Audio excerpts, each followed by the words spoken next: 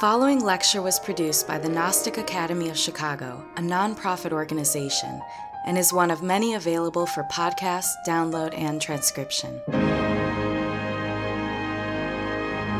You can visit chicagognosis.org to find courses, articles, scriptures, commentaries, and other valuable resources that address a wide variety of spiritual subjects, interests, and needs.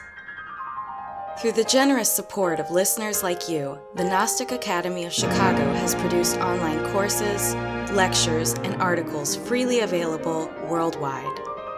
If you have benefited from this knowledge, help humanity through making a tax-deductible donation at chicagognosis.org. If you are interested in attending the Gnostic Academy of Chicago in person, you may view our online class schedule and freely register at meetup.com/chicagognosis. The Chicagoland Gnostic Academy provides humanity with the necessary means for transforming suffering and acquiring personal knowledge of the divine. With this purpose in mind, we now begin the lecture. May all beings be happy.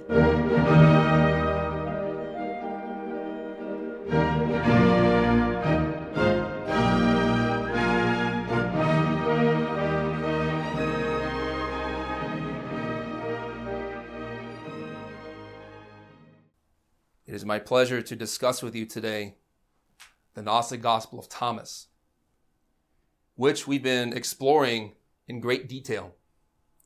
This scripture in itself is a collection of sayings from the Gnostic Jesus, or to use his name from Greek, according to an ancient scripture, the Pistis Sophia Unveiled, Abermento, a sacred name of this personage who came 2,000 years ago to demonstrate with his example a psychological teaching, a practical teaching, a teaching about how to fully develop our potential, what we can become as a human being, a perfect being. All religions teach that the human being as we are now is a seed. We have the potential to become something more, evidenced by all the traditions of antiquity with Buddhas, saints, prophets, angels, masters, gurus. These are people who were once like us, filled with suffering, problems, difficulties, challenges, fears, and perhaps confusion. Perhaps a state of uncertainty about who we are, where we're going, why we are here, what are we meant for. This scripture is very deep and teaches many profound things about the nature of our full potential. So we've been exploring this text and discussing this experiential root knowledge of how to know the divine for ourselves through experience, not as a matter of belief, of theory, of dogma. We know from our teenage years that we were a seed in potential. Growing up,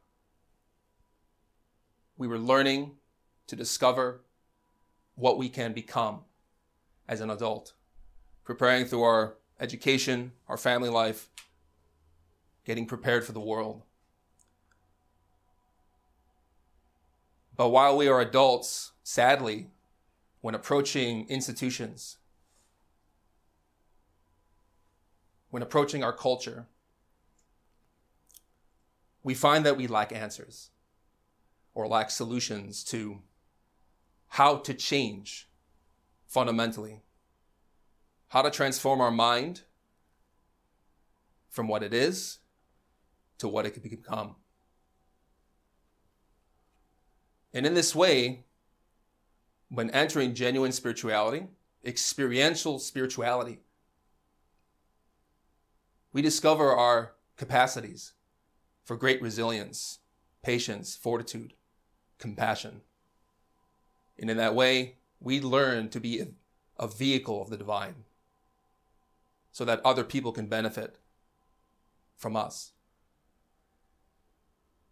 This is why it was stated in the 20th verse of the Gospel of Thomas.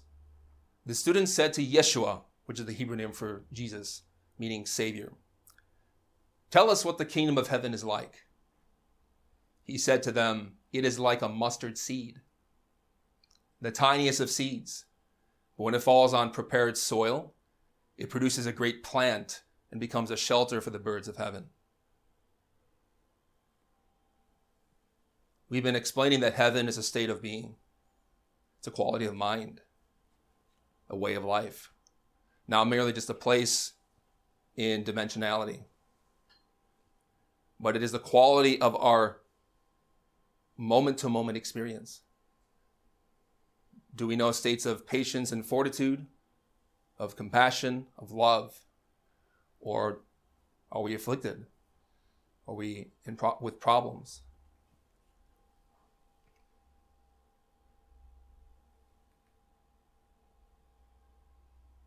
We have to remember that while we are a seed with the potential to become more, that potential can be lost. This is evidenced by nature. And also, if we examine our current society and the world as it is now, we find that things are falling apart.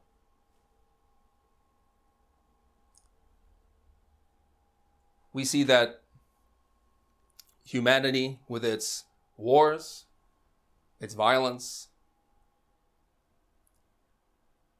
its great affliction, is in chaos. And that the potential to become a pillar for humanity, to be a support for others, to be a support for our communities and for our families, we find that that is often becoming corroded, weakened, shattered, decayed. Like with emotions of anger, of resentment, of bitterness. These qualities of mind impede the full development of our spiritual potential. The ability to become someone perfect. Not merely someone who does not take action, who doesn't strive for the betterment of others, but with patience endures the worst ordeals of life in order to give back with love, with endurance. This seed can be lost.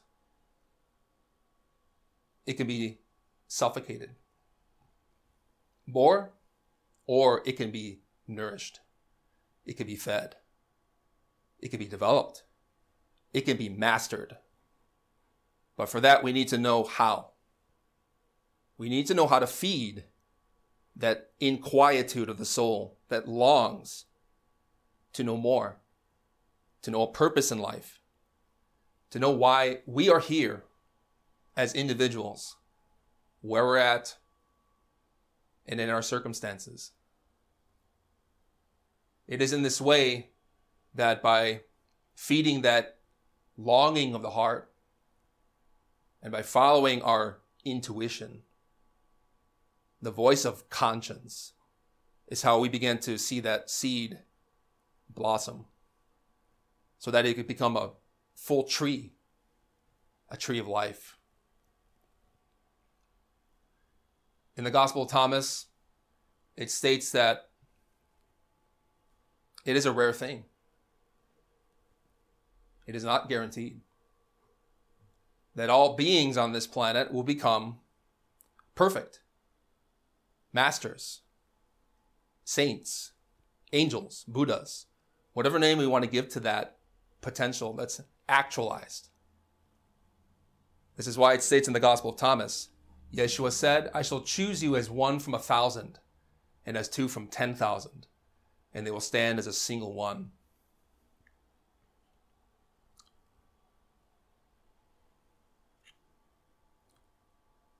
while it is rare to become perfect and fully in command of oneself, it is possible if that is what we really want. If we really want to end suffering, it can be done.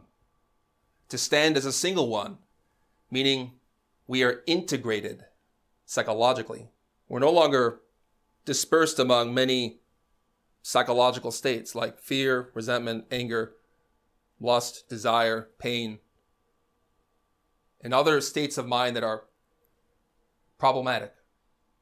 It means to be unified, to be in command of oneself, to dictate by will one's life. Not out of a state of tyranny, but from a state of understanding. So that everybody benefits. This verse from the Gospel of Thomas, like many others, often correlates with the canonical Gospels, or the accepted canon. We find this verse given in the book of Matthew, chapter 7, verse 13, which corroborates the Gospel of Thomas.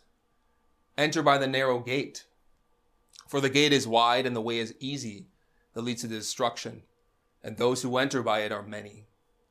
For the gate is narrow and the way is hard that leads to life, and those who find it are few. Examine a tree in nature. A tree can give off many seeds, millions, but how many of them become a tree, perfected, developed? It's rare. It's a law of nature. And it's not pleasant to recognize this fact spiritually from experience, that potential does not have to become actualized. It can just go to the wayside. It doesn't have to be realized in the sense that it's not guaranteed. However, when we are drawn to a spiritual institution or a way of thought or a movement or a scripture, because we feel that yearning in the heart to really want to know for ourselves the truth of the divine, and moreover, to become perfect, to become a divine being. That is the way to real life, where there is no suffering, no more pain. But the way to get there is obviously challenging because there are many obstacles. We'll talk about a few of them in relation to some of the ancient schools of the mysteries, as well as the sciences that really make up Gnosticism. So before we talk about 3 Gnostic sciences that teach how to develop our potential, we can look at some of the cultural and historical influences that shaped the Gnostic tradition itself. We find that Gnosticism as a underground movement or a mystery school was founded upon 3 cultures: Egypt, Greece, and mystical Judaism, Israel, or the Middle East, Jerusalem. There's a writer by the name of Dion Fortune. She wrote a book called The Mystical Kabbalah, where she explains how original Christianity was influenced by these cultures. She states, Christianity had its esotericism in the gnosis, the knowledge, the experiential realization of the divine, which owed much to both Greek and Egyptian thought. In the system of Pythagoras, we see an adaptation of the Kabbalistic principles to Greek mysticism. Kabbalah, as the Jewish mystical tradition, as we see in this image of the tree of life, is the wisdom or knowledge of the universe and the human being. We also see in our wall here the same graphic. It's a map of states of consciousness, states of being. 10 spheres, 10 levels of consciousness, which we can develop and experience and master in ourselves when we take the seed and perfect it into this image, a fully realized being. We'll talk more about that in detail. But Jewish mysticism shaped the Gnostics.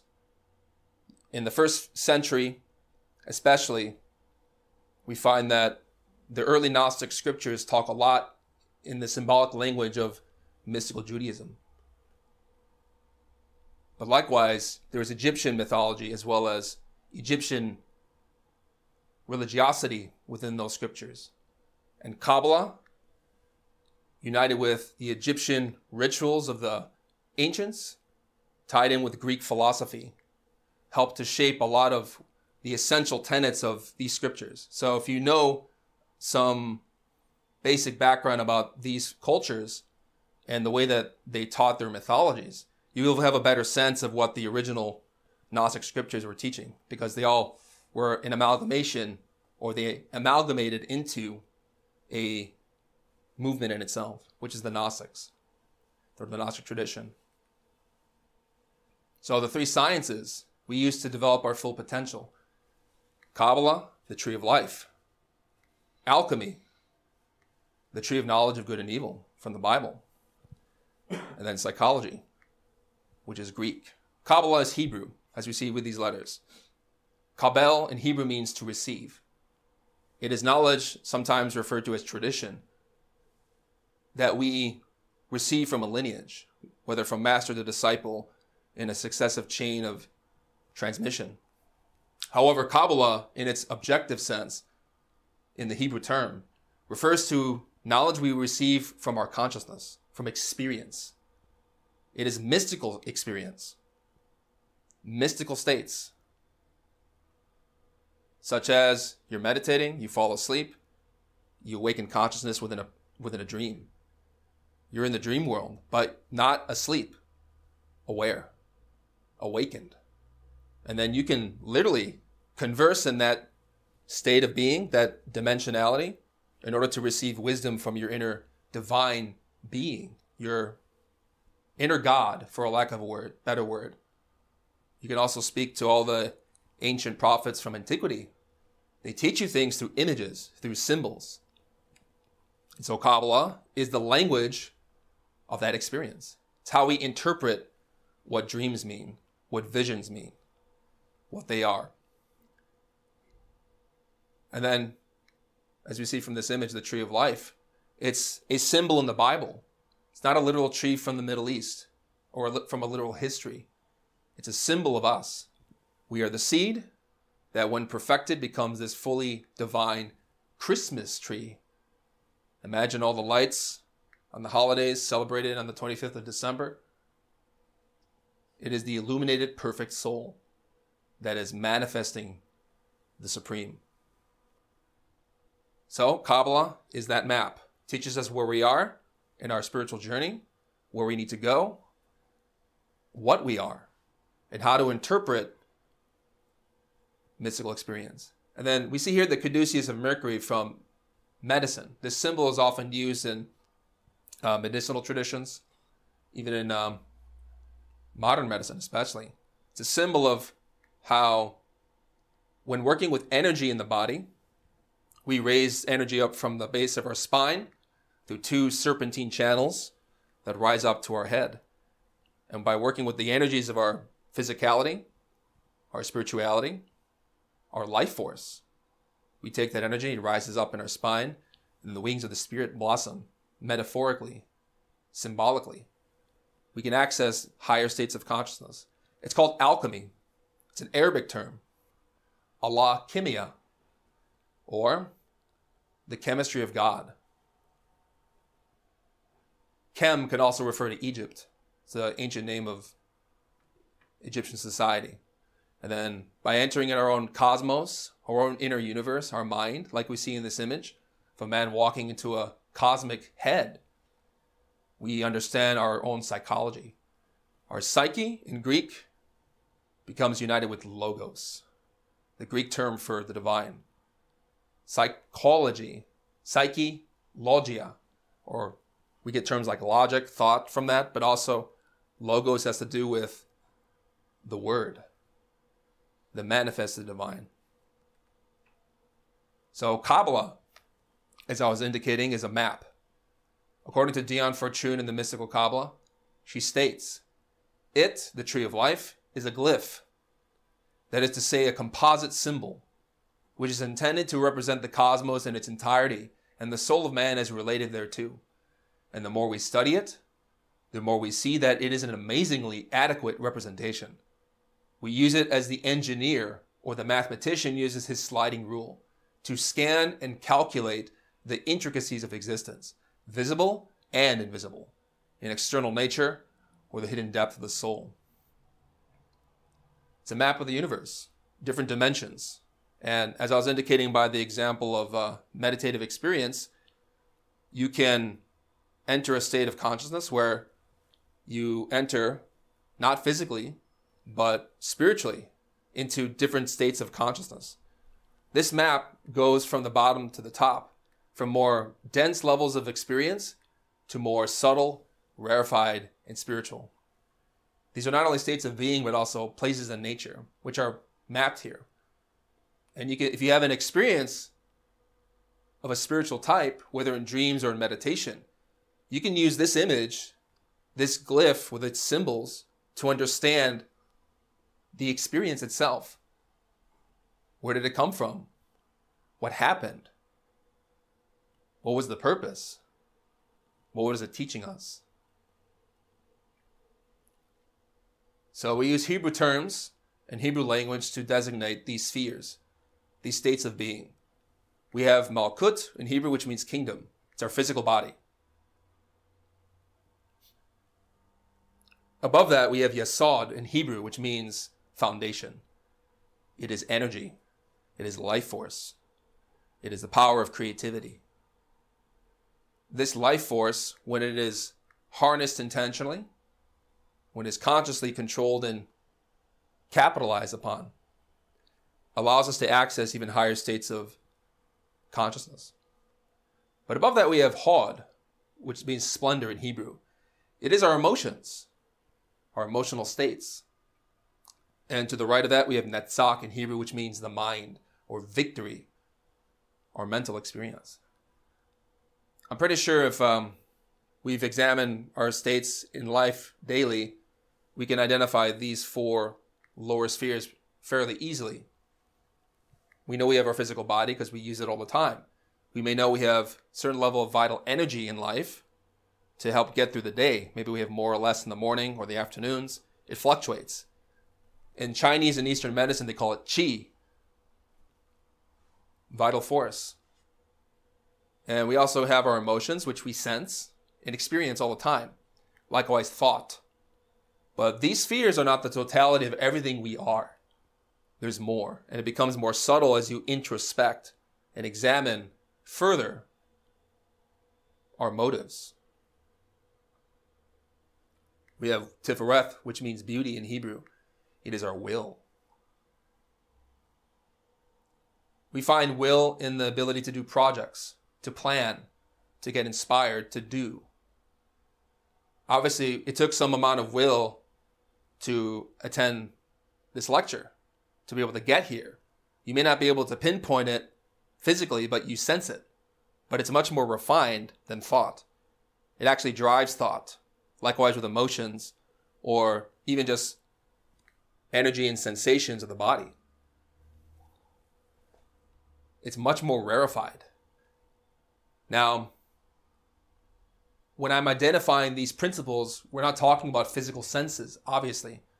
We're talking about psychological ones. And in truth, the sense of thought, emotions, and even our energies, these are not physical senses. These are perceptions of different dimensions. Because really, in our physical body, we are multidimensional. We may have our physical experience, but we have thought, feeling, will, emotions. You can't pinpoint them, but you sense them. They're not merely just physical. Their physical body is a vehicle of these higher principles. But above that, even beyond will, is something much more refined, is the consciousness, Geburah, in Hebrew meaning justice. It's the balance of the psyche. Consciousness is better called intuition. It is the ability to know without having to think. You don't have to deliberate. It's insight. You know something, and then maybe later you verify with your other senses. It's a very profound thing.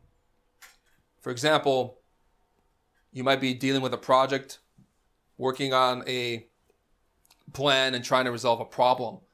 And then when you stop thinking about it, suddenly you get it. The inspiration comes. You stop thinking. You put your mind aside. You put your emotions aside. And then that knowledge comes to you. It's divine inspiration. That's the consciousness. But obviously that state is very incipient in us. It's not developed. It's in its initial stages. But with developing ourselves in this tree of life in us, by working with and knowing these states of being, we can turn the seed of consciousness into a fully developed master. And to the right of that, we have spirit, chesed, which means mercy. This is our inner being. This is the divine. Our inner particular God, which is a force, an abstraction, a state of perfection. So when someone says, really a real spiritual person who is someone who has fully developed that, a real spiritual person. So the spirit is God in the objective sense, at least as we're defining it. But above that, we have obviously more rarefied levels, which is the trinity of every religious tradition. Keter in Hebrew, meaning crown. Chokmah, meaning wisdom. And Binah, meaning intelligence. Or in Christianity, Father, Son, Holy Spirit, which are not people. Energy. Force. Principles. That we can learn to receive kabbalah, in meditation. These are divine energies, very difficult to understand intellectually, but from experience we can know. And in dreams, especially. When the abstract takes on concrete forms to teach us something about our daily life, what we need to do. So it's a map. It teaches us who we are, where we're at, how to meditate, how to experience, how to understand our experiences. It is the sliding rule of a cosmic engineer, somebody who maps the intricacies of existence and learns to interpret wisely, so that by receiving the messages of our inner divinity, we can navigate our problems in life with greater ease. Let's talk about alchemy. Here we see an image of Jesus talking to Nicodemus about his famous verses of, I believe from the book of John, to be born again. We also find relevant correlations in the Gospel of Thomas. So alchemy, the chemistry of the divine, is a teaching of marriage, of a relationship. And when he talks about being born again, it's not a matter of belief, saying, I believe in Jesus, therefore I'm saved. It's a sexual problem. Birth is a result of men and women uniting to create a child. That's the basic level of birth. But that energy, which can give birth to a physical child, can also be harnessed by a couple to realize the divine. But there's specific procedures. As Jesus was teaching to a rabbi, an old gentleman of the traditions of Kabbalah, who was very learned and experienced, but didn't know the key. You must be born again of water and spirit. Not literal water, although that's a symbol of inner purification. As we were talking about in our previous lecture on how to be a Gnostic priest. Water, ritual, cleansing, baptism, purification. It's in all religions. It's a symbol for this. How to take a common act and make it divine. An act that is typically associated with pleasure and carnal desire into something spiritual. Not devoid of pleasure, but with wisdom and with the bliss of the soul. The bliss of Eden, according to the Hebrew term. Eden means bliss, state of paradise, a state of being that we once knew, but have forgotten. So there's some interesting verses here from the Gospel of Thomas, which are very deep, which talk about this demarcation between the Gnostics' view of sexuality and common humanity.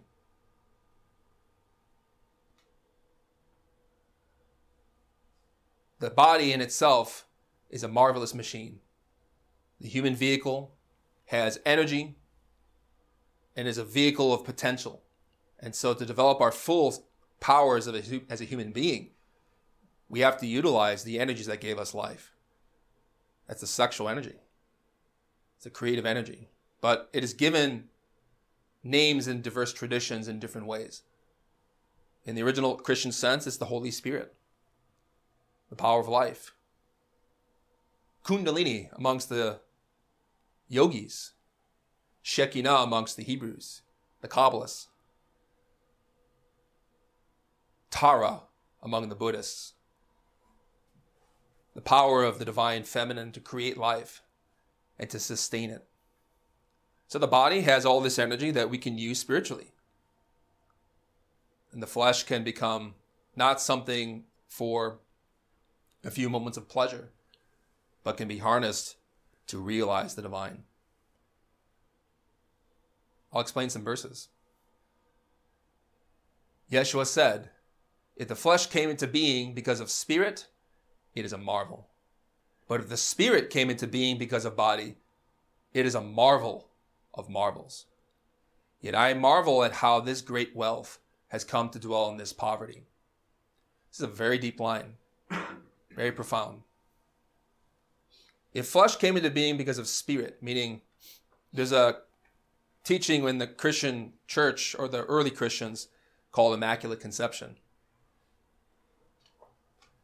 Obviously, there's birth without, the traditional association is that the Virgin Mary gave birth without sex. And that obviously this is a marvel. This is part of the doctrine for many Christians today. But in Gnosticism, we don't deny that sexuality is the ability to create life and that it is necessary. However, it is possible to give birth to children, not without sex, but without orgasm, without losing the creative potential. Real Immaculate Conception can happen with one sperm and one egg. It doesn't require the expulsion of millions of spermatozoa. And if you're interested in knowing this mystery, you can study a book called The Yellow Book by Samuel Vior. He talks about if married couples who practice this teaching want to have a child, but without lust, to have a child that's going to be much more pure and spiritually elevated, without defilement, then they can practice that. So if the flesh can come into being because of spirit, it is a marvel. It is a way of physical creation that's very divine. And then we say that this is the method of Jesus' birth, because alchemy, as the science of working with the creative energy, is about conserving that force and creating the spirit. Not creating a physical child necessarily, but taking that power and using it for the divine. But obviously, the Holy Spirit, the intelligence of the divine, can take one sperm, impregnate the egg, and it is a chaste, clean birth. Very powerful. But also, if the spirit came into being because of body, it is a marvel of marvels. Meaning, married couples can, through the perfect matrimony, conserve the waters of life without expelling it through orgasm, can take that same energy which could produce pleasure and a child, raise it up the spine to the mind, and illuminate the wings of the spirit. That energy which can create life is the power of God. Where else do we find in the human being the power to create life through love.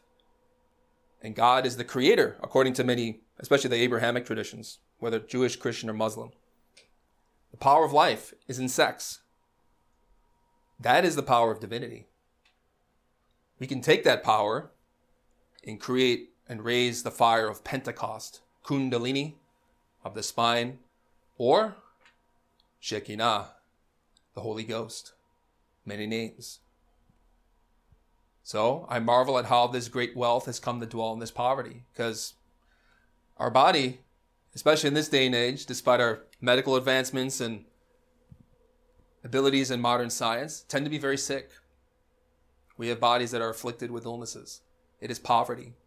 But the wealth of the creative energy can be used, can be conserved, and like saving money in a bank, that energy, instead of being wasted, can be used, and it can become an internal fountain of life, the waters of baptism.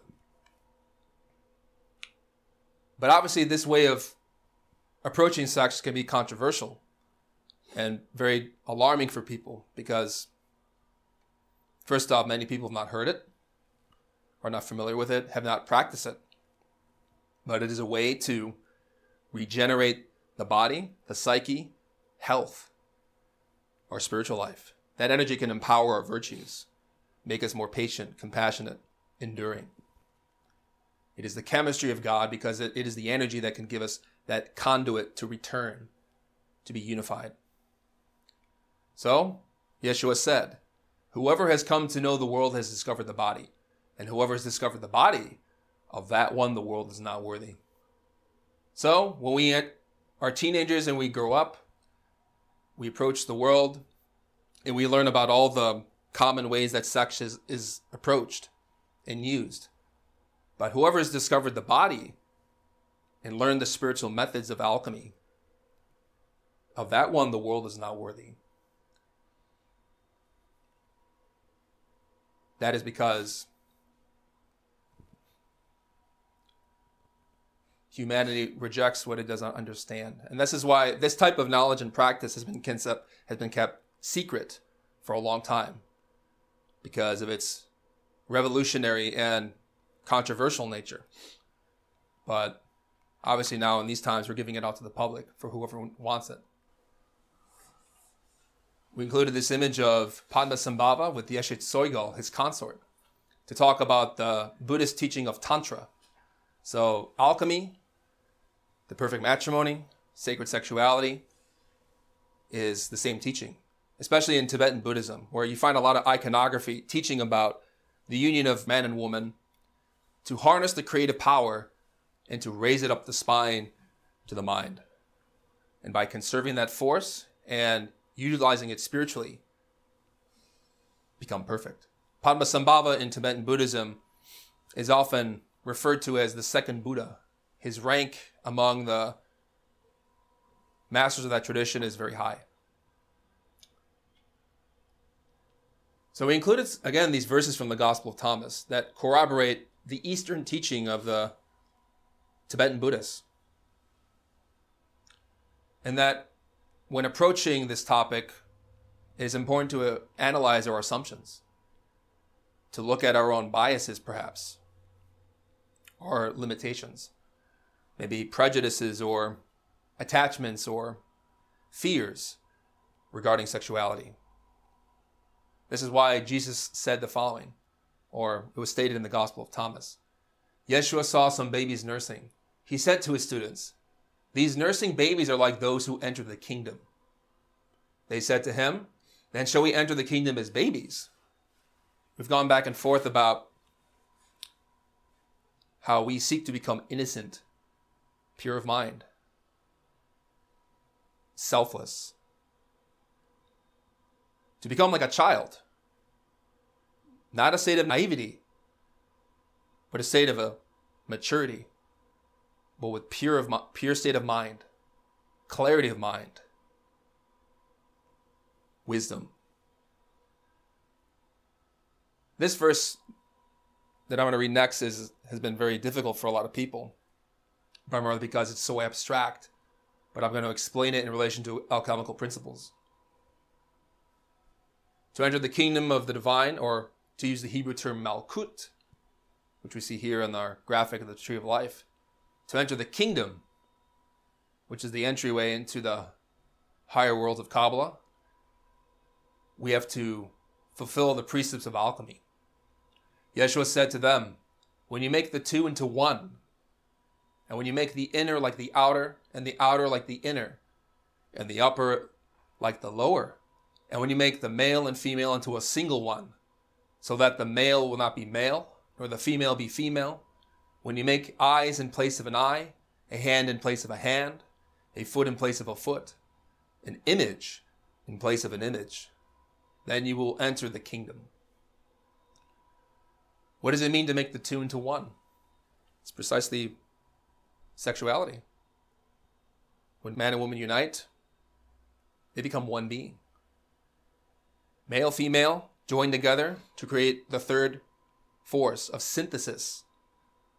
The masculine force is affirmative, projective.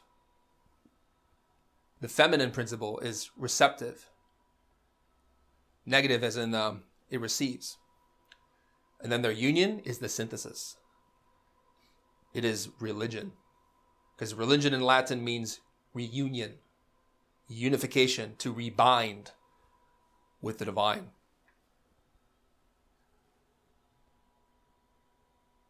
Also, the inner must become like the outer, and the outer like the inner. It's a psychological teaching. We should not be caught up with appearances, especially in relation with sexual experience, with the pleasures of union. Our outer conduct when uniting with our spouse, our partner, should be one of compassion, of love, conscious love. The inner must be like the outer, and the outer like the inner. Our experiences must be understood from this vantage point of the soul. The soul must be in control and awake, not passion, not lust, not desire. It's not to say that this is not a blissful, joyful state, but it's not driven by animality, the pursuit of sensations. Instead, the inner and the outer, and the outer and the inner reflect the unity of comprehension. When the soul is returning to its primordial blissful state, when it is no longer attached to the appearances or sensations of sex, but understands them and experiences them without attachment. Also, when you make the male and female into a single one, the male will not be male, nor the female be female. We have a Hebrew term for this, Elohim. El in Hebrew means God. Eloah means goddess. Yod Mem, masculine plural ending, means gods and goddesses. When a man and a woman are united, they have the potential to become like a god. God creates through sex, the sexual force. And when in union, husband and wife form one being, an angel. Because now the forces of creation are activated. The spark and fire of creativity is alive, but it has to be controlled, has to be harnessed. Because in this way, when you make eyes in place of an eye, a hand in place of a hand, a foot in place of a foot, you're no longer approaching the sexual act as we've all been educated to, whether from our childhood or from our friends or from the propaganda of our modern era. But instead, to be like a child, innocent, not driven by, again, as I said, passion. We have to learn to see our partner for who they are, with love, not with what we want them to be. And in this way, we change our psychological image. We place an image in place of an image, because psychologically, we have many images, many senses of identity. Maybe as examples, pride, anger, pain, joy, lust, whatever it may be. These are images or ways of how we see ourselves. Identity, which we'll unpack with our study of psychology. In this way, when we transform our mind in our approach to our partner, then we will enter the kingdom. That is the foundation. That is the beginnings of initiation of a higher way of life. So as we were talking about, this is the secret of alchemy, or Tantra. Tantra in Buddhism refers to continuum. It is the flow, the circuitry of God, in which the energies of our life force, or sexual energy, are circulating up those two serpents of the caduceus of Mercury in our spine. And it is a continuum because it is never broken. The energy of sex is never let out, which is corroborated by the Dalai Lama. He says in Advice for Keeping Vows and Kala Chakra Practice, he states, in Kala Chakra, for achieving a devoid form, you need supreme unchanging bliss. Kala Chakra speaks a great deal about the necessity for maintaining non-weakened seminal energy drops and therefore not losing semen, because the semen is the waters of life. All religions speak symbolically about water. To be born again of water and spirit means to take the energy from the creative potential, the sexual matter itself, and transform it into spirit through breath, through prayer, through divine words. Here we see an image of Jesus transforming water into wine, which was his first miracle. He did it at a marriage, at a wedding. That water is the waters of sex. It's the semen. Symbolically placed into 6 stone jars. And you see that also a stone symbolically refers to either the testicles or the ovaries, even in common slang. So those waters had to be transformed into wine, fermented. It's not a tale of helping people to drink and be merry at a physical wedding or a ceremony.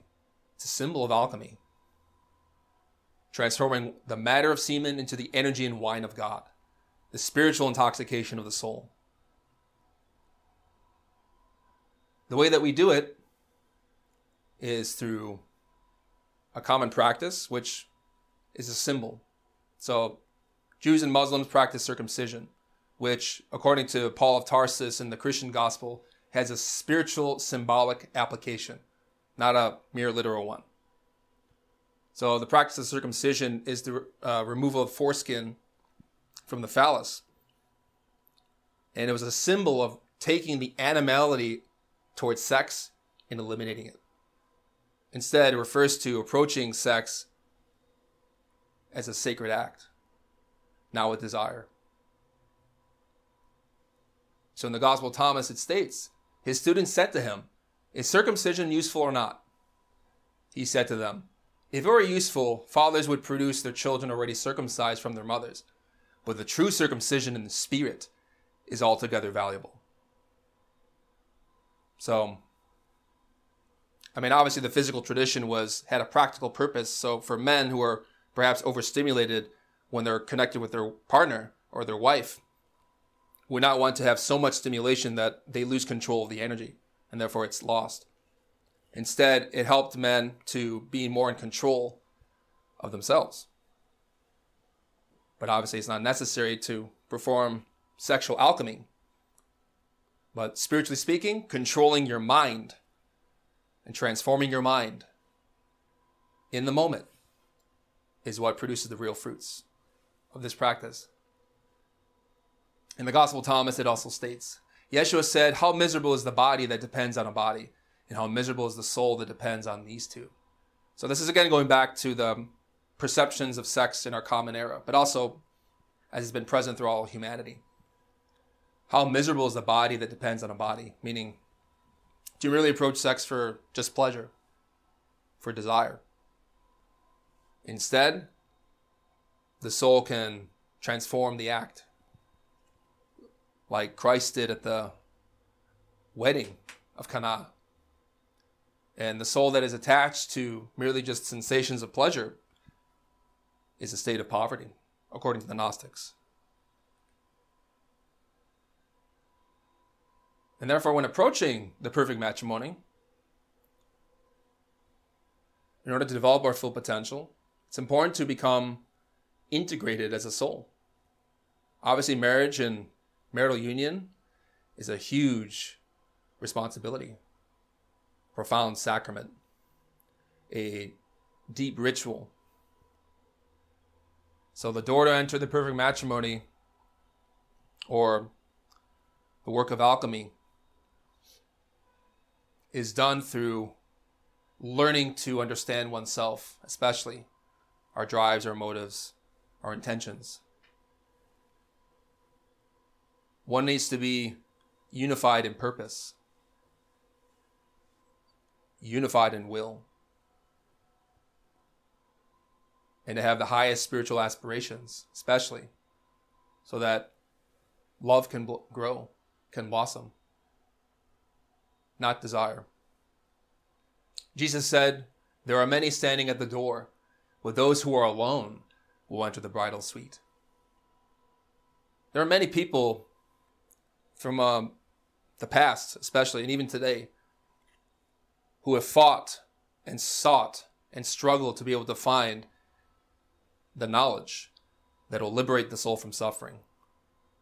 And many people have spent years, decades, searching for that wisdom. You know about Gurdjieff, especially, who sought in the Middle East for many years until he found a mystery school that would teach him this.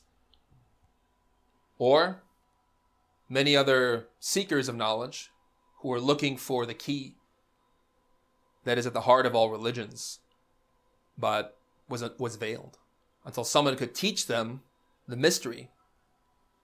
There were many standing at the door.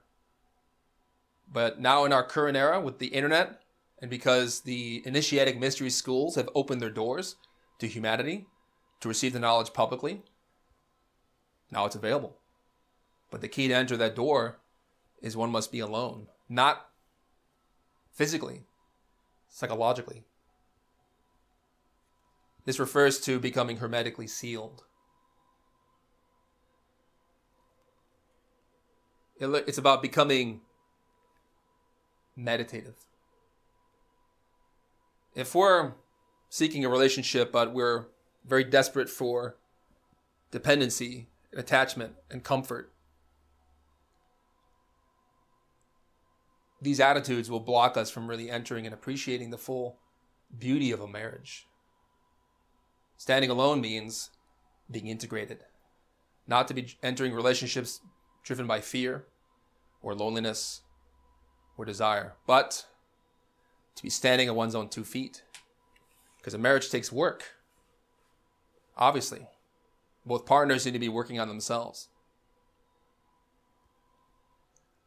And in that way, when two souls are seeking to approach the relationship with love, with consciousness, with intentionality, then they can learn the mysteries of alchemy in a higher way. We also have psychology.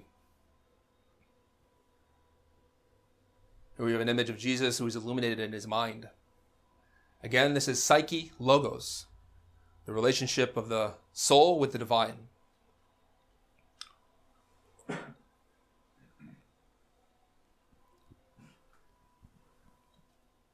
So not only is alchemy eventually necessary for later stages in the path to develop our full potential, but more importantly, we need to understand ourselves.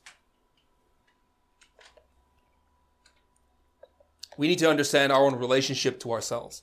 And in fact, relating back to the last slide, to have a better relationship will depend on our own relationship to our own inner divinity.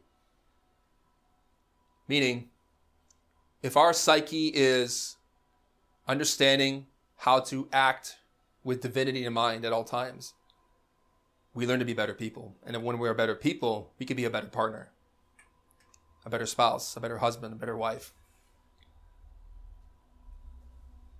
And so, with psychology, we're learning to understand our consciousness, our way of being, our state of mind. And the Gnostics, as well as the early Christians and many traditions, refer to consciousness as light. It is seeing, it is knowing, it is interpreting, It is comprehending. His students said, "Show us the place where you are. We must seek it." He said to them, "Whoever has ears should hear. There is light within a person of light, and it shines on the whole world. If it does not shine, it is dark." We know from the examples of the prophets that they had a lot of light. They gave it to others, compassion, selflessness, and love, and therefore they could not be hidden. They had to make themselves known. That light is a superior way of being, or we could say a level of being, above the conditions of our common, ordinary psyche. And in our studies of psychology, we examine aspects of who we really are. We often talk about the essence, which is our consciousness. That's the term we use for the psyche, the soul that is not yet trapped or conditioned by defects. And defects we refer to as ego, self, I, me, who I am, identity, pride, anger, fear, vanity, lust, errors. Ego, which is really a composite of many different senses of self or eyes, errors, mistakes.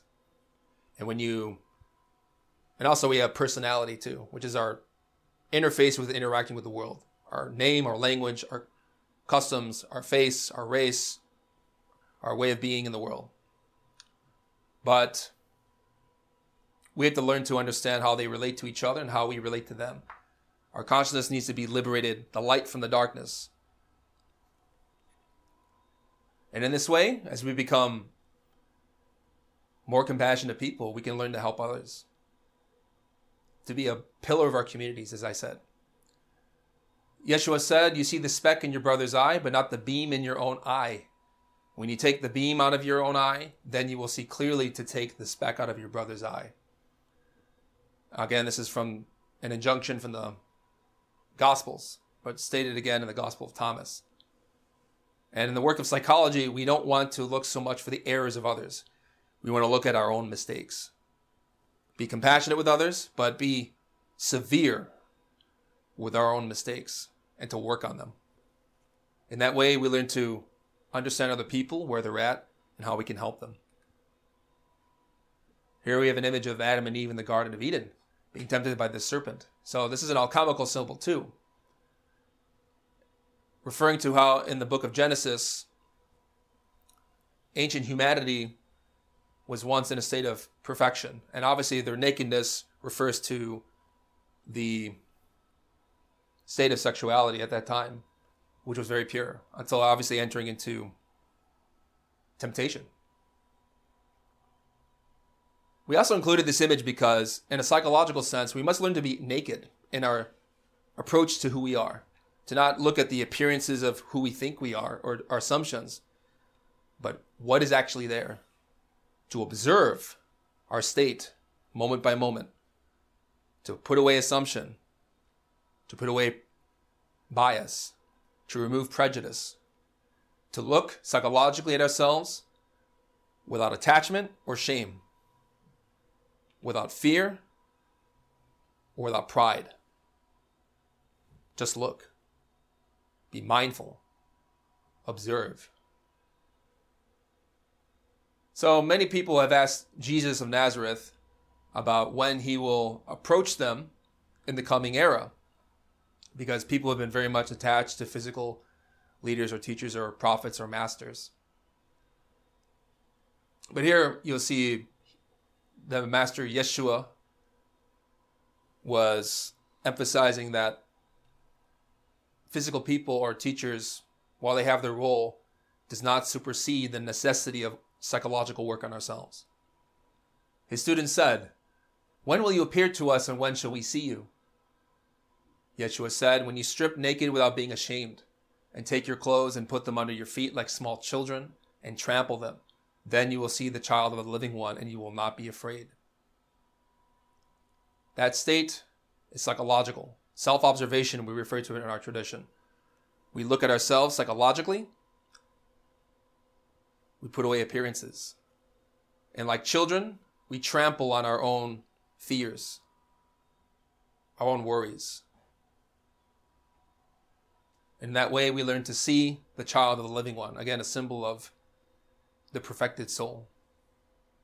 And that is how you remove fear. Not by running away from it or letting it devour you, but look at it. So that you have that separation, like a director watching an actor in a film. You're gathering data about your own self so that you can be free of our conditions of mind.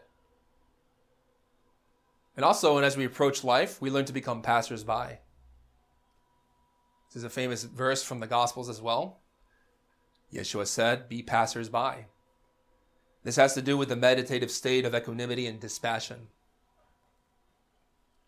Equanimity is a state of consciousness in which we are not attached or repulsed by anything in terms of our experience. More importantly, in relation to ourselves. Dispassion has to do with non-attachment. It doesn't mean that we don't have feeling or thought, or that we don't enjoy life, or that we are like apathetic zombies that have no appreciation of a cup of coffee or a moment of happiness. Dispassion means we are not attached with desire. The consciousness instead, which is different, is awake, alert, perceptive, seeing life, experiencing life in its full totality. It's alert novelty, it's spontaneity, it's joy. But it's not egotistical. It's not ego. It's not a defect. It's not a condition of thought, feeling, or will, or desire. It's a state of being that you have to experience and taste in yourself, especially if you learn meditation. You learn to separate and observe yourself, understand your own weaknesses or faults or errors, and then as you go through life, when different situations emerge, when there's ordeals and challenges, you don't react. Doesn't mean you don't respond. It means you respond with intelligence. You solve problems in the moment. You don't have to think. You be. We pass by, meaning you go from situation to situation with clarity, intuition, insight, patience. And also we reduce our suffering a lot. Even if the situation is very difficult.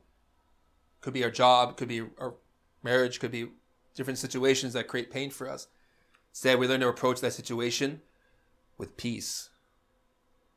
And then when the fires or the temperature of situations rise and we feel like we're boiling inside, we look at that state, we separate from it.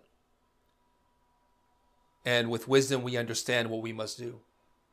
Meditation helps us greatly with this effort, especially day by day as we're learning to understand our behaviors and what we do that create problems. So that when we approach different ordeals and circumstances, we learn to pass by. Let it pass by. Don't get stuck. Don't feed into the pain. Look at it, observe it, understand it. In this way, we gain great knowledge of ourselves. It's not intellectual knowledge. In fact, it's the real definition of gnosis, which is the experience of the consciousness. Having a lot of intellectual knowledge is not enough. Reading books or scriptures, listening to lectures can be good, but it cannot replace our own experience of the truth. This is why Yeshua said, one who knows all but lacks within is utterly lacking. So, there's a saying in the Gospels, I believe, we have to become poor in spirit. In a sense, we have to become poor, meaning recognizing that we want to become something more. We want our potential to be realized. And so we study and approach different traditions to learn. And it's necessary in its level and place. But the real knowledge comes from our experience, from knowing the truth, from meditation especially. So in this way, we learn to guard ourselves. I was talking a lot about self-observation, which is an essential technique that we use in our tradition. Meaning, as the essence, as the soul, as the consciousness, you're looking at your psychological states from moment to moment. You're learning to be watchful, vigilant. Your soul is learning to be like a watchman in a time of war. Obviously, during wartime, a soldier has to be awake, alert, and attentive. Otherwise, the enemy can creep in. Likewise, in our daily states, at our jobs, with our marriage, and our careers, we have to be so attentive, not strained, but awake as a soul, to know at what moments our hidden defects will emerge. Maybe it's going to be pride or anger or fear, whatever defect afflicts us most in life. We have to be prepared for it, to know what situations are going to provoke it, so that in the moment, you're aware, suddenly someone criticizes you, and then you feel anger. You start to see your own anger emerge, what it looks like, what it tastes like, the bitter aftermath in our psychological mouth. I use this example because I have this a lot with my job. I work with very difficult clients, constantly trying to provoke, antagonize, create problems. So they've really done me a blessing by training me to be within a state of vigilance, because any moment my defects could emerge. And so one after the other, after the other, after the other, new problems, new situations, and it could be like a battlefield. But if you're very patient and just approach these people with love, suddenly the anger dissipates, ceases. In this way, we learn to understand our own defects so that our defects do not exacerbate the problem, do not make things worse for us. Yeshua said, "Blessings on you if you know where the robbers will enter, so you can wake up, rouse your estate, and arm yourself before they break in."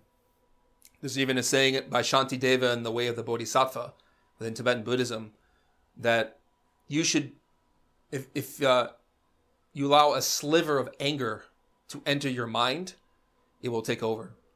You have to catch it like a snake crossing your path. Suddenly you rouse yourself, get out of danger. That's the same psychological attitude we need with negative emotions, especially, so that they don't dictate our situations. And in this way, it's kind of to use, again, military language, it's a form of spiritual war, because we see our faults, our defects, and that these defects, like anger and pride, limit our potential and prevent us from becoming something really sacred. But first, we have to acknowledge and accept that we have a psychology that is feasible to modify, that we can look at ourselves and be able to make the necessary approach and efforts to change. Saul Vior, the founder of the modern Gnostic tradition, states this in a talk on the mysteries of life and death. When one accepts that one has one's own psychology, then one begins to observe oneself. And when one begins to observe oneself, then one begins to become different from the rest of the world. In the street, at home, and at our job is where the defects that we carry hidden within blossom spontaneously. And if we are as alert and vigilant as a watchman in a time of war, then we can see them. A discovered defect must be prosecuted by means of in-depth analysis, reflection, and intimate meditation of the being, with the objective of comprehending it. When one comprehends this or that I defect, then one is prepared to atomically disintegrate it. Very severe words, but very true. If your anger creates problems in your life, observe it, separate it from it, do not feed it what it wants, and obviously it's going to fight. But if you comprehend it deeply, you can disintegrate it with the help of your inner divine being. Eliminate it. Get it out of your life. Do not let it dictate your circumstances. And that way you stop suffering. You cease being in pain. But obviously the ego suffers when the sense of I suffers when you don't feed the animal, obviously. But that's why we have to be very kind to others, but severe with our own defects. But also patient with ourselves, because this is not easy to learn. It takes practice. So I know today is April Fool's. It is the 1st of April. And there's some interesting symbology related to this date, tying into the nature of our divine potential. We included here an image of the biblical sower providing seed to the countryside, which is a metaphor of providing the spiritual teachings to humanity. And in that metaphor, parable given by Jesus, I believe, some of the seed goes to the wayside, some of it goes to the birds, some of it among thorns, which is a representation of how, again, going back to the beginning, not all seeds develop. They have to land on good soil. They have to be cultivated and developed and perfected. And in a sense, some might wonder and feel like, due to the state of our common humanity, why is it that this should even be done in the first place? Isn't it foolish when so many people look at spirituality and think this is a waste of time? They don't think it's practical. They don't think it's useful. Primarily because the institutions that they're familiar with are deficient. They don't have a practical component to religion to teach people how to change fundamentally, day by day, through techniques. We see this image of the tarot, which, if you're not familiar, the tarot are symbols, usually from Egyptian mythology. Obviously, it's been popularized in other decks, representing cosmic principles. Each card of the tarot is a law or a nature of being, a way of being. Tarot, referring to the Torah in Hebrew, or the Torah, means law. These are called arcana for plural, or arcanum, law, singular. In some decks, they refer to this as the Fool. We call it transmutation, again, which is an alchemical symbol that we've kind of dived into previously.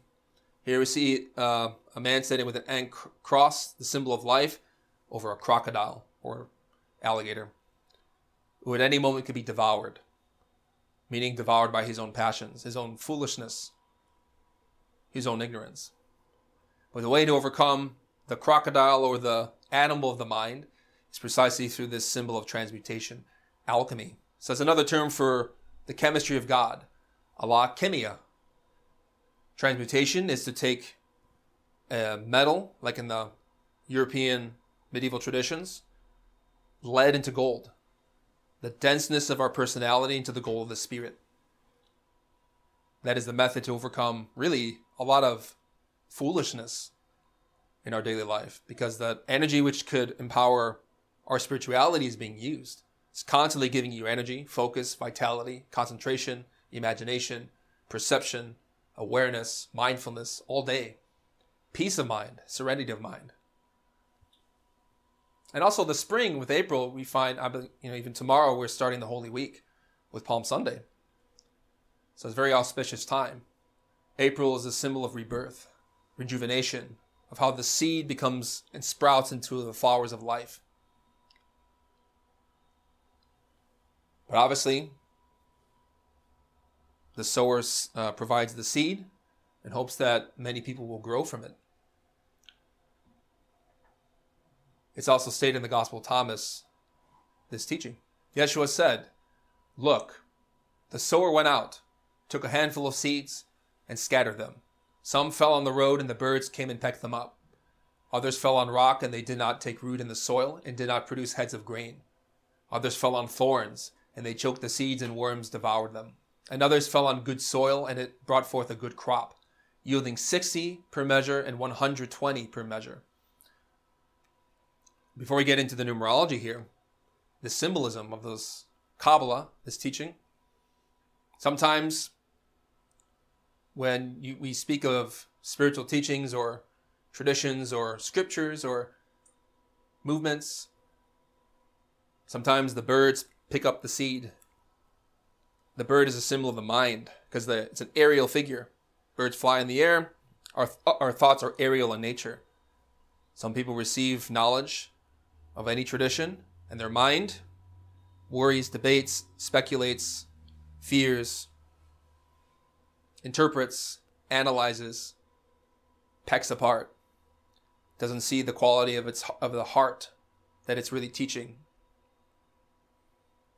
This is not really so much a teaching of, again, the intellect, although we use the intellect to convey this knowledge. It's really a practical teaching of how to be, which is much more dynamic than just thought itself. Sometimes the seed falls on rock, doesn't take soil, meaning people who are calcified petrified by the past, who don't want to change or are not interested in changing. Some fall on thorns, which, if you look on the internet, obviously with our culture wars and social media, the thorns that are constricting humanity, people biting and pricking at each other, metaphorically speaking, and even literally. Figuratively. Thorny topics, controversial topics. People debate and argue, but they don't grow. But some seed falls on good soil, meaning people who are receptive and who want to change, who want to remove their presumptions and actually apply what religion really teaches. And in that way, they bring forth good crop. 60 plus 120. Again, in Kabbalah, we take the numbers of different, we take numbers in themselves represent principles. The numbers in themselves also relate to the Tarot and also relate to the Hebrew language. Hebrew in itself is a numerical language, Kabbalistic language, because each letter represents a number. Also, numbers add up. You take the numbers and you add them in their sum to arrive at a synthesis. So 120 plus 60 equals 180. And 1 plus 8 plus 0 equals 9. I haven't included the 9th card of the Tarot here, but it's called the Hermit. It relates to becoming hermetically sealed. So no matter how crazy the world is getting, we seal ourselves from negativity. We become alone, psychologically, to stand as a single one. In that way, we grow. We don't waste energy in futile things. Again, the 9th sphere on the tree of life is Yasod, which is the foundation of life. It is the seed, and literally the sexual seed. So that when we use that energy with fidelity, we grow, because the power of life to create. So for more resources on how to grow spiritually, we have the following books. The Mystery of the Golden Flower, which talks about alchemy. Tarot and Kabbalah, which teaches about precisely its title. And The Revolution of the Dialectic, which is psychology. These books will teach you how to develop your full potential. But obviously there are many other texts we have available too. But these three are particularly powerful.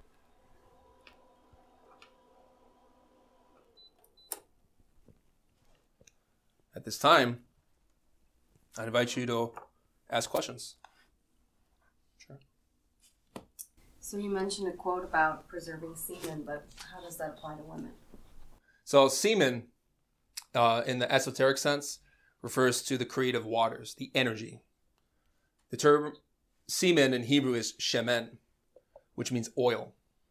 So both men and women, masculine and feminine sex, have their own energy, water, or oil that we respectively use to transmute.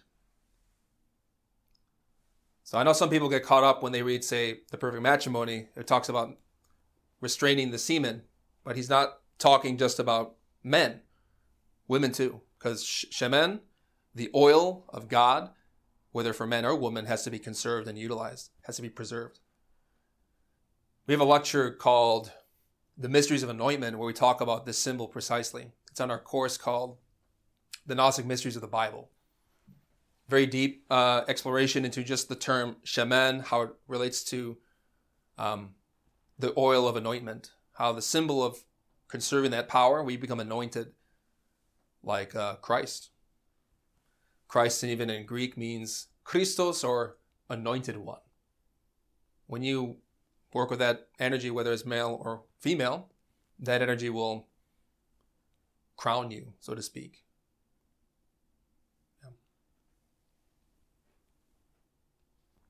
A general question. Can Sure. you speak about the postures on the, is this Egyptian looking? Sure. Yeah, we call these the runes. So it's a form of yoga. Yoga is the postures of the body, which combined with vocalization and prayer, mantras or sacred sounds, we accumulate energy. So this is actually ties very well into our lecture, because this is one of the best ways to develop our energetic potential. So in our school, we work with the runes. These are postures that imitate the Nordic alphabet. I've included images of Egyptian figures because, like the tarot, the Nordic letters themselves, being very ancient, have roots within Egypt, even before that time, but also can apply to many of the Egyptian symbols that we find in the pyramids, such as the figures of, I believe there's even one of Osiris, or a female figure, I believe, who is raising her hands up to receive the light of the sun.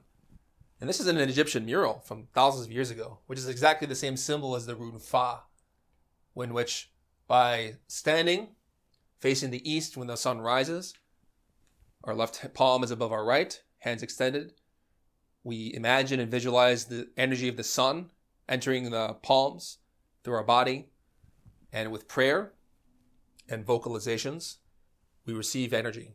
So this is energy from nature, or the energy of Christ. Because Christ as the Son, S-U-N, not only just S-O-N, is the light of divinity.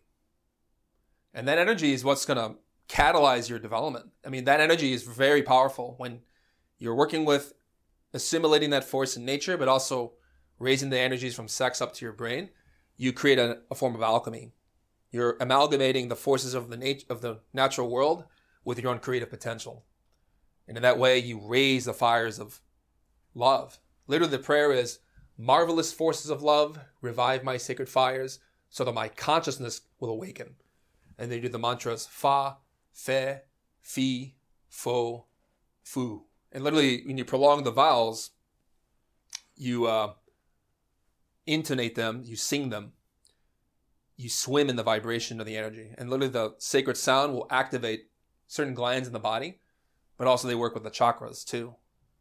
Chakras being, in Sanskrit, wheel. There are wheels or vortices of energy in the body within our vital energy itself, relating to Yesod. So all these postures you can perform really any time of the day, but the morning is very effective for that. It's going to charge you for your job, your career, the situations in life. And that energy empowers your consciousness. So when you do that, you become like a battery. It's like you're watering your garden, so to speak. And the seed of your consciousness will get very strong, will develop. Because with that force, with the runic letters, you're connecting with your inner being. You're assimilating the forces of nature. And if you can go out into the countryside, away from Chicago, I know we like to take trips outside of the city to go out into nature. And before we've even done runes out on the countryside. Very powerful. So that's one method for awakening our full potential. Are these postures? Are these in the book, in the lectures, or which book? Which book? There is Magic of the Runes by Samal and Vior. Yeah, okay. In those lectures. And then there's also a course on Glorian called Runes. Yeah. Okay. Yeah, one of the instructors goes into a lot of detail explaining the symbology of all the different runic postures, such as Is, Equaz, Otala, Ur, Ar, Man, Sig. Even these first 7 runes, we have a video on Glorian Publishing's website.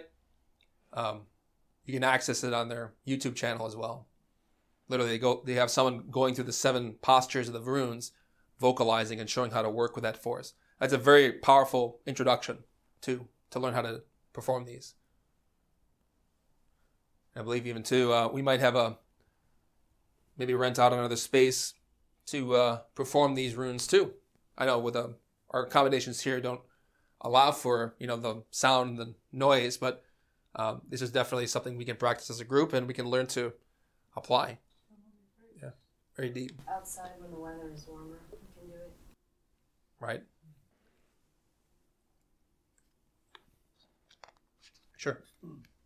You talked about comprehension before disintegrating the self. Can you go deeper into the comprehension process? Sure.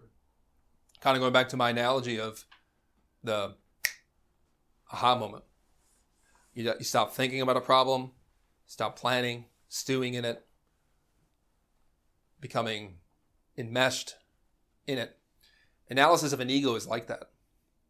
Analysis of our understanding of a defect, where you're meditating, your mind is clear, you're concentrating and imagining a scene in your day in which maybe anger emerged, followed by pride, then maybe fear. You look at how those three defects were related in that circumstance, but also how you acted. And if you're concentrating very deeply and you're not thinking of it, and you're asking your inner divinity, show me understanding, give me wisdom about what this defect is. How does it work? How does it feed? What circumstances does it arise in my life? What problems is it causing for me? Where does it come from? Why is it doing what it's doing? You can ask these questions in a state of prayer, but then you got to put your mind aside. And as you're looking and concentrating and holding and sustaining the image of that moment in the day with the defect that you saw, suddenly, out of the blue, the answer comes. Insight. There's an Arabic term called firasa, which means insight. And even applies to, I believe, a lion. It's a word for a lion. It's like you're hunting. You're hunting your own ego. But the way that you watch a lion hunt, they're in the bushes, so to speak. They're patient. They watch. They're covert. They don't jump until it's precisely the moment when they know they got it. Same thing with understanding. That insight will hit you, will come into you when you don't even expect it. You can't expect anything. Comprehension is when you know something and understand it without planning for it, without anticipating. It arrives. But obviously, to get to that point, we have to develop enough concentration and serenity in our day. This is why we study, as we see in this image in the corner here, the 9 stages of meditative concentration. That's a map in Tibetan Buddhist murals across pretty much every Tibetan monastery about how the consciousness or the monk below has to tame the wild elephant of the mind. So stage by stage, the elephant becomes much more purified and white, meaning the mind is less dull. And with the fire and intensity of effort to concentrate and focus, the mind begins to settle little by little, until finally at the very top of concentrative states of serenity, the monk has the mind of the elephant, or the elephant of the mind, in a state of equipoise. So at that state, suddenly you see the monk flying off into space. It could be an astral projection, state of dream yoga too. But more importantly for us, it refers to the freedom of the consciousness that is no longer stuck below. And as you go up that winding path, you learn to concentrate with greater efficacy and sustainability. You have to be able to focus on your meditative object without being distracted. So it's important to develop enough serenity so that as you sit to meditate, you can focus on one thing without forgetting. And in that way, when the mind is perfectly calm, suddenly, like at the top of the top of the image, like the rainbow bridge emerges. Literally, that's the insights from meditation that you receive. But that happens when you establish the groundwork for focusing on one thing. Don't forget what you're doing, and be able to visualize an image without losing your focus. So both have to be developed. If we want to understand the process of comprehension, we should study The Revolution of the Dialectic, because that book goes very in detail about how states of comprehension can spontaneously emerge. What conditions can we put in place in order to have that insight or that new knowledge about something, a defect or a situation that we're studying to emerge? Yeah, thank you. It's a very deep book. Very, a lot of principles to know. And also, too, if you're learning this for the first time, especially, you can begin to learn self-observation in a book called Treatise of Revolutionary Psychology. That'll teach you the basics, especially in approaching Revolution of the Dialectic, because that book is very synthetic. You mentioned Gurdjieff today. So, and then you in one of the lectures, your guys talking, Gnostics are talking about more than transformation of the Impressions. Gurdjieff, I don't know where Gurdjieff speaks about transformation of impressions. I read while I'm listening to Beelzebub tales and this In a Search of Miracles. Can you elaborate, please? Yeah. He touches on certain points on that in the scale. So you have the 7 notes. I know Ouspensky talks a lot about do, re, mi, fa, sol, la, si. And then literally, so when you talk about psychological studies, he refers to the 7 notes of the musical scale in relation to psychological states. You have, for example, do, re, mi relating to instinctive behaviors, emotional behaviors, intellectual behaviors, usually in reference to mistaken ways of being.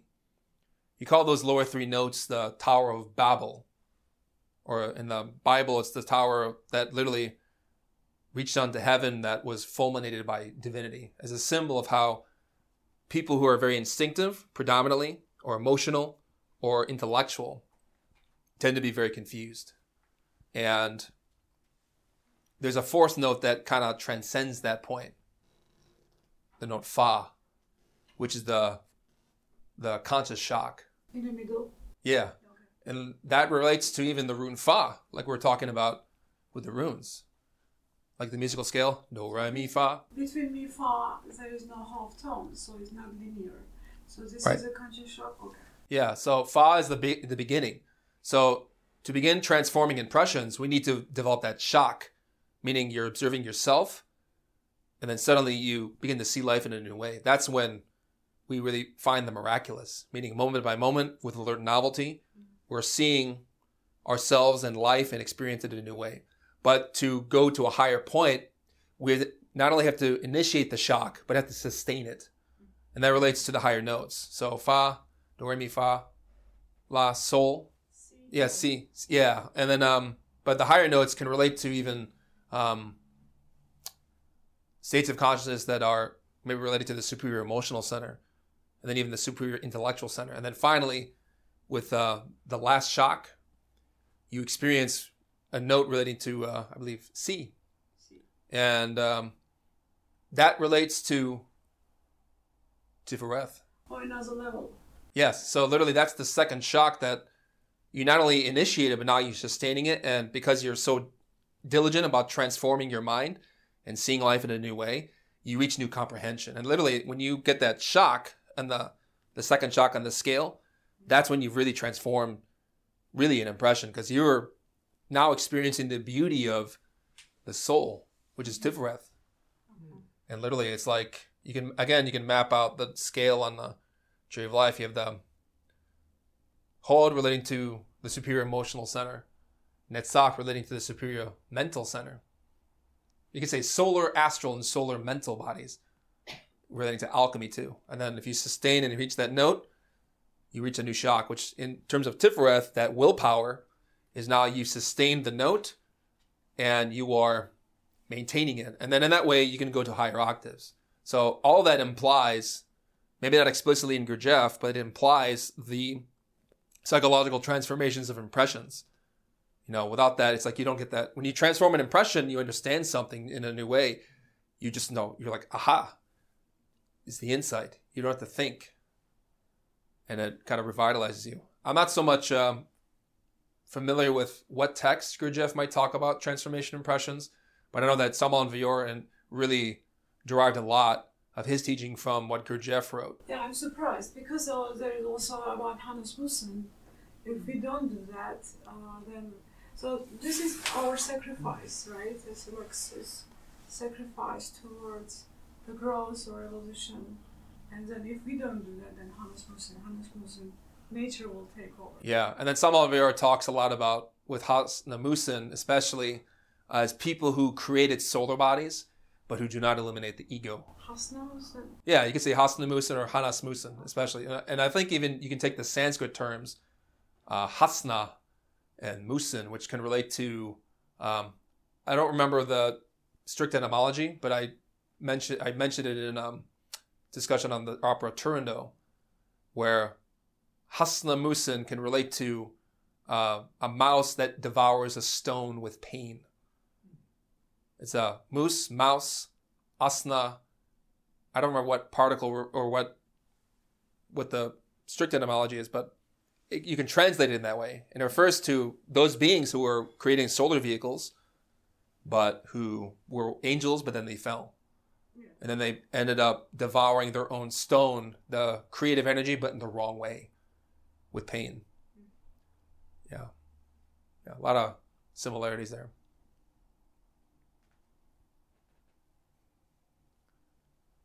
Any other thoughts? Sure. Can you go into Dath a little bit more? Sure. I touched on it today. Dath is Otz Hadat Tov Ra, the tree of knowledge of good and evil. It is alchemy. Same thing. So the tree of knowledge is located precisely by the throat, because if you take this image of the tree of life, transpose it on a human being, the top trinity is the head, the middle trinity is the heart, and the lower trinity is the sexual organs, and then Malkut is the feet. And the tree of knowledge is when you're in a marriage, united with your spouse, and you're using mantras to vocalize and transmute the creative energy. And that's where real knowledge, gnosis, comes from. It's the hidden sphere that was never talked about in the Kabbalistic traditions, because that knowledge is the secret of secrets, the Holy of Holies. But now it's public. But Da'at in Hebrew is composed of 3 letters. Dalet, Ayin, Tav. Dalet means door. Ayin means eyes. And Tav means seal. Basically, like any Sufi or Darvish is the poor man, that the letter Da'at, because Dalet can mean poor person. Someone who stands at the door of initiation. So going back again to the image of the bridal suite, to enter the bridal suite, one has to stand at the door. And literally, Da'at is composed of Dalet, Ayin, Tav. Dalet is the doorway to enter alchemical sexual knowledge. And Ayin relates to the eyes, because we have to pay attention to how we perceive. What image in our mind constitutes our experience. So, an image for an image, an eye for an eye, a hand for a hand. Going back to the Gnostic Gospel. Replace egotistical eyes with spiritual eyes. By purifying your perception is how you enter the door of alchemical knowledge, by applying it, so that with Tav, that Hebrew letter of the covenant, the seal of God, is perfected. And it's also interesting, if you look at the tree of life too, you find that the center pillar of the tree of life is dominated by the Hebrew letter Tav. Keter, you find Tav in the middle. Da'at, Tav at the end. Tiferet, Tav in the beginning and the end. And in Malkut especially, you find Tav at the end as well. You perfect the seal or covenant with your inner divinity by working with your spine. And by prayer and mantra in the alchemical act, you gain knowledge. Very profound. And then if you want to know more about the symbolism of all the Hebrew letters, there's a course on Glorian where they go into great detail about that. But that, and also they have courses on especially the tree of knowledge and its symbolism.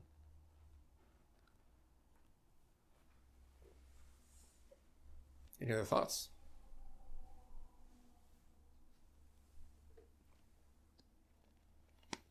Okay. I thank you all for coming. We're going to conclude. I believe we'll have another lecture in about 2 weeks. Not the next Saturday, but the following. We'll continue with the Gnostic Gospel of Thomas and explain some symbols relating to initiation, revelation, and the New Age. So I thank you all for coming.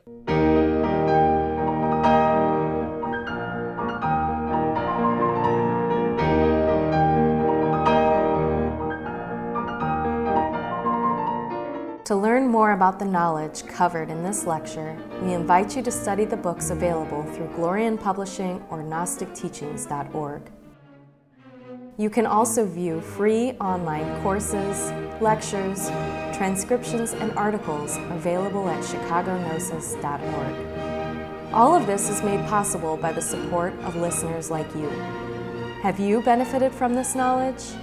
Help others by making a tax-deductible donation at chicagognosis.org. We thank you for listening. We hope that these lectures aid you in developing your complete and divine potential. May all beings be happy. May all beings be joyful. May all beings be in peace.